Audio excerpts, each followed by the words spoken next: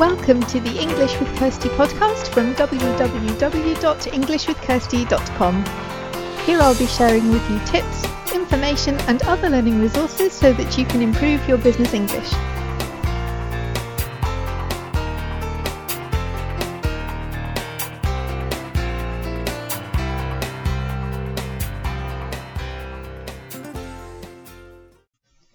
Hi and welcome to episode 115 of the English with Kirsty podcast. So today's podcast is a direct response to something that somebody asked me to talk about. So they wanted me to talk about this. They contacted me on the blog. So if you have a business English topic that you would like me to spend more time talking about, then let me know. You can do that on the blog. You can do that on the show notes page for this episode, which is englishwithkirsty.com/podcast/episode 115. You can contact me on my Facebook page. If you just look for English with Kirsty on Facebook, you'll find it there. Or you can contact me on Twitter, which is English with K. So just the letter K, because English with Kirsty would have been too long. So I have to be English with K on Twitter. Okay, so now today we're talking about conversations on the telephone and when they go on too long. So, when you want to end the conversation, you don't want to be rude, but somebody's talking and talking and talking and you have other stuff to do. So what do you do in those situations? So I've got some ideas here. I mean, sometimes you can just be honest and say, look, I need to go now because I have a meeting. Or I need to go now because someone's waiting to speak to me, something like that. You can just be honest, especially with other colleagues or, sometimes friends and family are the worst for this. You need to explain why you have to go. Like, I'm cooking dinner and it's going to burn if I don't go. And sometimes you can even make up a reason. I've invented meetings that I have to be at just because a colleague would not stop talking and I needed them to go. So yeah, the meeting that wasn't really a meeting, but I told them I had to go to one. That's a thing that you can do. But if your job is more about speaking to customers, either in a call center or dealing with customers, then you can't just say you have to go to meetings all the time because they know that your job is to deal with their questions and inquiries, that kind of thing. So we're going to look at some different kinds of situations and what you can do in those situations. So sometimes it's difficult callers, sometimes it's just callers who don't communicate very well or don't know how to communicate effectively the information that you need. They maybe don't know what that is. So there is also a blog post about this. If you want to read this, you can go to the show notes page and I'll link it from there. The blog post is called Dealing with Difficult Customers, and it's not always people that are difficult, it's just sometimes people talk a lot and that isn't always helpful. But some of the situations I talk about here are definitely difficult people. Okay, so number one. There is a reason why somebody's called you, so you need to show what you're going to do. So to end and to sum up the conversation, it's good to say what steps you're going to take next. So you're going to call them back within a certain time frame. You're going to contact somebody. You're going to log the information on the system. You're going to ask somebody else to contact them. You're going to send some information out. Whatever you're going to do, then let them know that, because then that manages their expectation of what will happen next as a result of their call. So you can tell them that, you can tell them what you're going to do and by when, if that's possible. But just be aware that you may not be the first person that somebody has spoken to. So if they've been passed around to various different colleagues, they may A, be annoyed that they have to tell you everything again, and B, be just annoyed anyway that it hasn't got resolved. So in those cases particularly, it does help to say what you're going to do. So you're accountable as well. You have to say something and then you have to do that thing. But, be clear and help manage people's expectations, and then they are often happier to go away and wait for you to do that thing.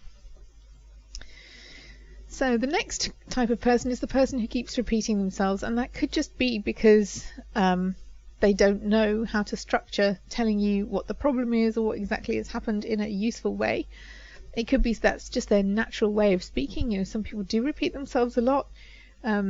But it's not helpful for you because you've got the information and then they keep giving you the same information again. It feels like a bit of a waste of your time. And so obviously you can't say that you're wasting my time. Stop telling me that again. But what you can do is you can summarize the information. So you summarize what they've told you. So you pull out, you know the key points, you pull out the key points and you tell them what you've written down. And you ask for any clarification that you need, and then you can say, okay, is there anything else that you'd like to add to that? Because then you're not relying on their ability to summarize, you're doing it for them and asking if there's anything else. And if there isn't, then you can move on to what you're going to do about it. So just to be clear, so basically the problem is that, so you would like us to, so you need to know all these kind of things. So you're summarizing what you think the problem is, and then you can go into what you'll do about it. Number 3, people who tell you too much. So this is sometimes because, again, some people do want to tell you their life story. They do want to tell you loads and loads of information because they're interested in the minute details and they think everyone else is. You may not be. Or it could be sometimes they don't know what's relevant. So maybe if you have a technical problem, sometimes people don't know what exactly you need to know to be able to fix the problem. So they tell you everything. And if you have somebody doing that, then it's helpful if you can guide them by asking questions like what, which, where, how, why, when, who kind of questions, so that they have to think specifically, okay, what's the answer to that question? And then that will help you to get the right information from them, and not all the information they could give you, but the specific information that you need to fill out the form on your system or to make sure that you send them the right information.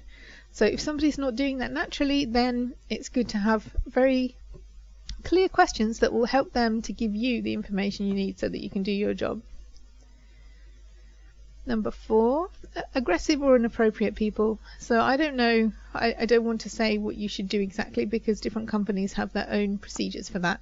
I've certainly worked in companies where if somebody became abusive or offensive, we weren't obliged to continue talking to them. So you could say things like, I'm trying to help you, but if you continue to use that language towards me, or I will end the call. That's just the way it is. You give them a warning, and then if they continue to do that, then you end the call. I don't know what your company's guidelines are, so you will need to check that out. But many companies feel that their staff shouldn't have to deal with that on the telephone, and so they don't have to. But again, you need to find out. Number 5, when the answer is no. So sometimes the answer is just no, and there's no point talking about it anymore because the answer is still going to be no. Talking about it some more doesn't make the answer yes. So then you need to decide what kind of no it's going to be. Is it just a no, or is it a no? And if you don't like that, well, if you're not happy with that, then we do have a complaints procedure. Obviously you don't want people complaining really, but if there's no other way, then they have this option. Usually there's a complaints procedure that they can follow. Sometimes it's a no, but like sometimes people want me to teach children. I don't teach children, but I know I have friends who do, other English teachers. So then a no but is better than just a no. So I can't help you, but I know some other people who are really good and they can help you. And here's the link to their website so you can have a look. So I'm not going to do what they want me to, but I know someone who can, so that's a nicer way to end the conversation. No, because, so instead of just saying no, can't do that, maybe you want something and it's been really popular and it's sold out, so no, well, we can't send you one of those because they've sold out, or and maybe they can sign up for notifications when the product comes back in again, or maybe you can let them know, or no, because I'm on holiday that week. I can't meet with you then because I'm on holiday, but I can offer you a different date. So rather than just a no, try to, can it be a no but, or a no because, and we can offer you this alternative. Sometimes the answer is just no, and it could be, well, thank you for your feedback, we will take that on board, but at the moment we can't do that. Or again, it could just be no, but sometimes it doesn't help to go round and round in circles if you're not going to do what they want you to. So number 6, we did touch on complaints before, but if there is a complaints procedure, then it should be easily accessible and you can explain what that is if they really feel unhappy with the service that they've received. Then if you can't resolve the problem with them, then perhaps the complaints procedure is the next step. Number 7, I've put time wasters and cold callers together because sometimes it feels that they are the same thing, but cold callers, you don't have to be rude to them, but you also don't have to let them go through that whole introduction about what they're selling and what the benefits are and why you should have it if you really don't want this thing. So you can just say that you're not interested in, you don't need the thing, the service or the product that they're offering, just because otherwise it's wasting their time as well. You're not going to give them a sale, and they're wasting your time because you're not going to give them a sale. So yeah, just be clear that you're not interested in something. Then if they are being really pushy, then you can become less polite. I mean, I'm not rude to people, but equally I don't allow them to take up my time, especially if they've called me and are trying to sell me something that I don't want. So, time is valuable. Sometimes people just call because they've got through to the wrong person, and so obviously that's not a time waster. They've just not realised who the right person is. So you can always signpost people to other departments, and give them the number or put them through if you have that capability on your phone.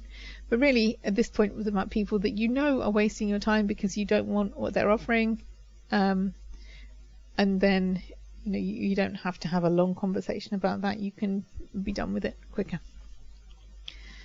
And sometimes it's just a genuine mistake. Like, this isn't something that we deal with. It's a bit like my teaching English to children thing. I don't do it. This isn't something that I do, but you can call these other people. And so finally, when you've done all the things, you've asked if there's anything else you can help with, you've said what you're going to do, then there needs to come a point where you're wrapping things up. So it's been good talking to you if it's a colleague, or it's been nice to catch up, but I need to go now, or leave it open like we'll have to catch up again soon, or thank you for calling us. I hope that's answered all your questions. Have a nice day and goodbye. So I hope that's been useful. If you have a question about something that you'd like me to talk about in more depth, then do let me know. You can put that on the show notes page. There's a contact form on there. If you would like to have a look at the Facebook page, then go and check that out, and Twitter.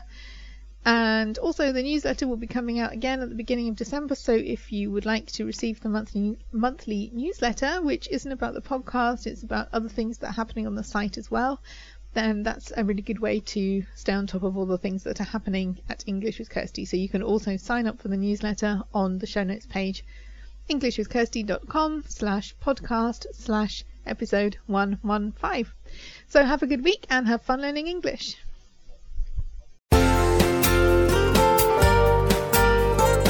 I hope you enjoyed this episode of the English with Kirsty podcast. If you have any questions or comments, my email address is kirsty@englishwithkirsty.com, or you can go to www.englishwithkirsty.com/podcast, where you'll find information about the individual episodes.